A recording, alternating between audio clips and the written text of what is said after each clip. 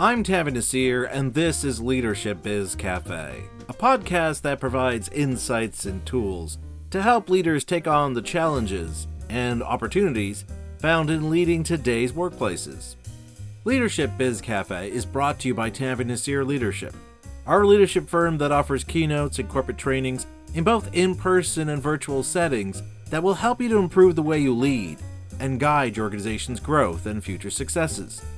To find out how we can help you today with your leadership challenges and discover your untapped opportunities, visit our website at tavinasir.com. And now let me get the espresso machine warmed up as it's time to brew another leadership espresso shot.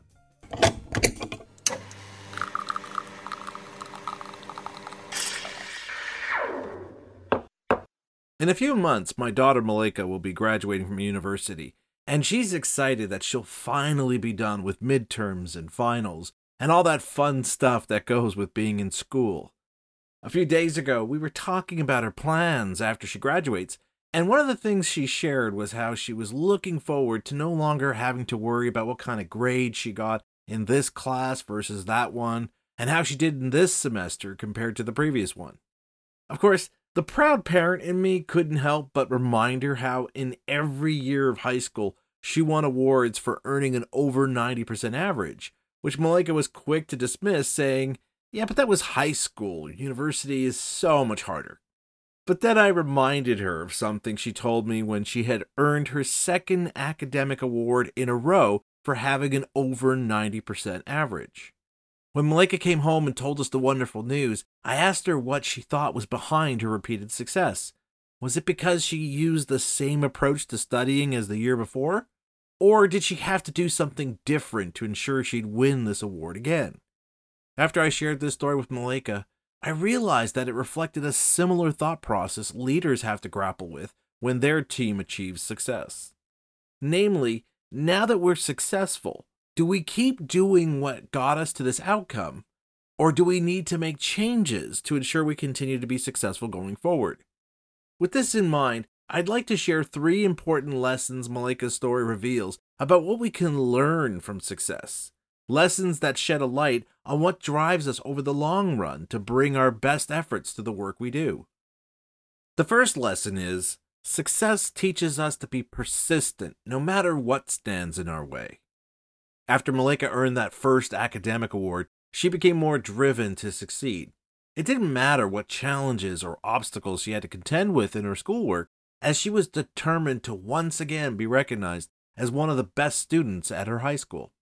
Malika had learned from that success that those inevitable difficulties she faced in school were not a reason to give up, but simply a sign that she had to push herself even harder if she wanted to achieve that kind of success again.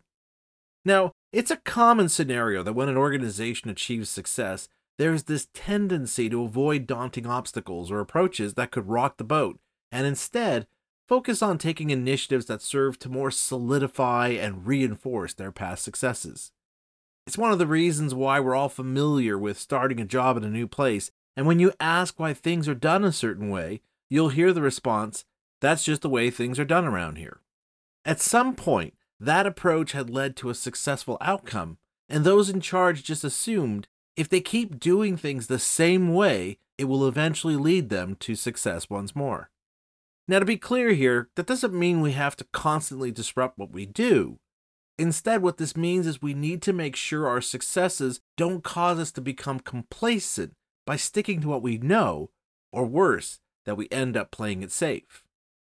Instead, we need to challenge ourselves to figure out how we can do and be better going forward, not only so we can continue to be successful in our efforts, but so that we can evolve and grow to meet the changing needs and demands of those we serve. The second lesson is, success helps us to see past what we can do today and embrace our true potential of what we can achieve tomorrow. When Malika and I talked about her earning these academic awards, she told me how she did remember that one of the big changes she made was in her outlook, where she stopped focusing on what she thought she could do and instead pushed herself to see what she was really capable of what she could really achieve. Now, I should point out that when Malika started high school, she didn't think she had it in her to achieve such a high average, because it wasn't something she thought she could do. But as Malika shared with me in this conversation, after she earned that award for achieving an over 90% average in her first year of high school, she decided not to listen to that voice in her head doubting her abilities, and instead focused on that more aspiring one, the one that challenged her perceptions of what's her true potential. That helped her believe that earning an over 90% average for a second year was something she could achieve. She just had to commit herself to doing what was necessary to achieve it.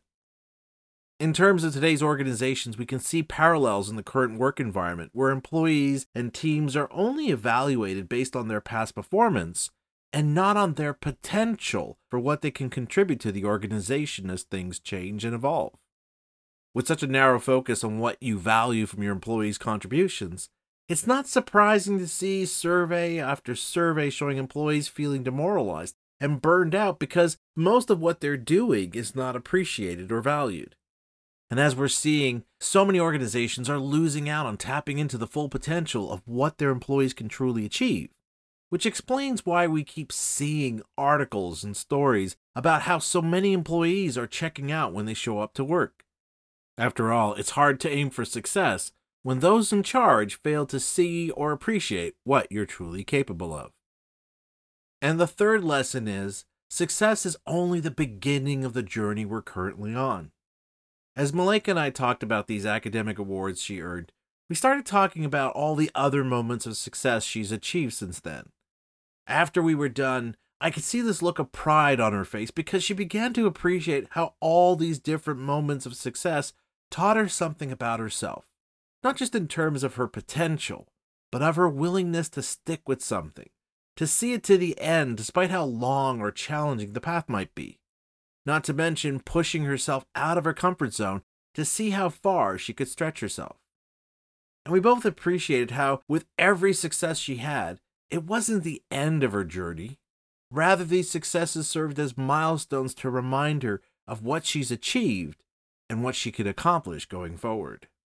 In fact, because of this talk, Malika got inspired to take on some new challenges she's been thinking about as she nears the end of her academic career.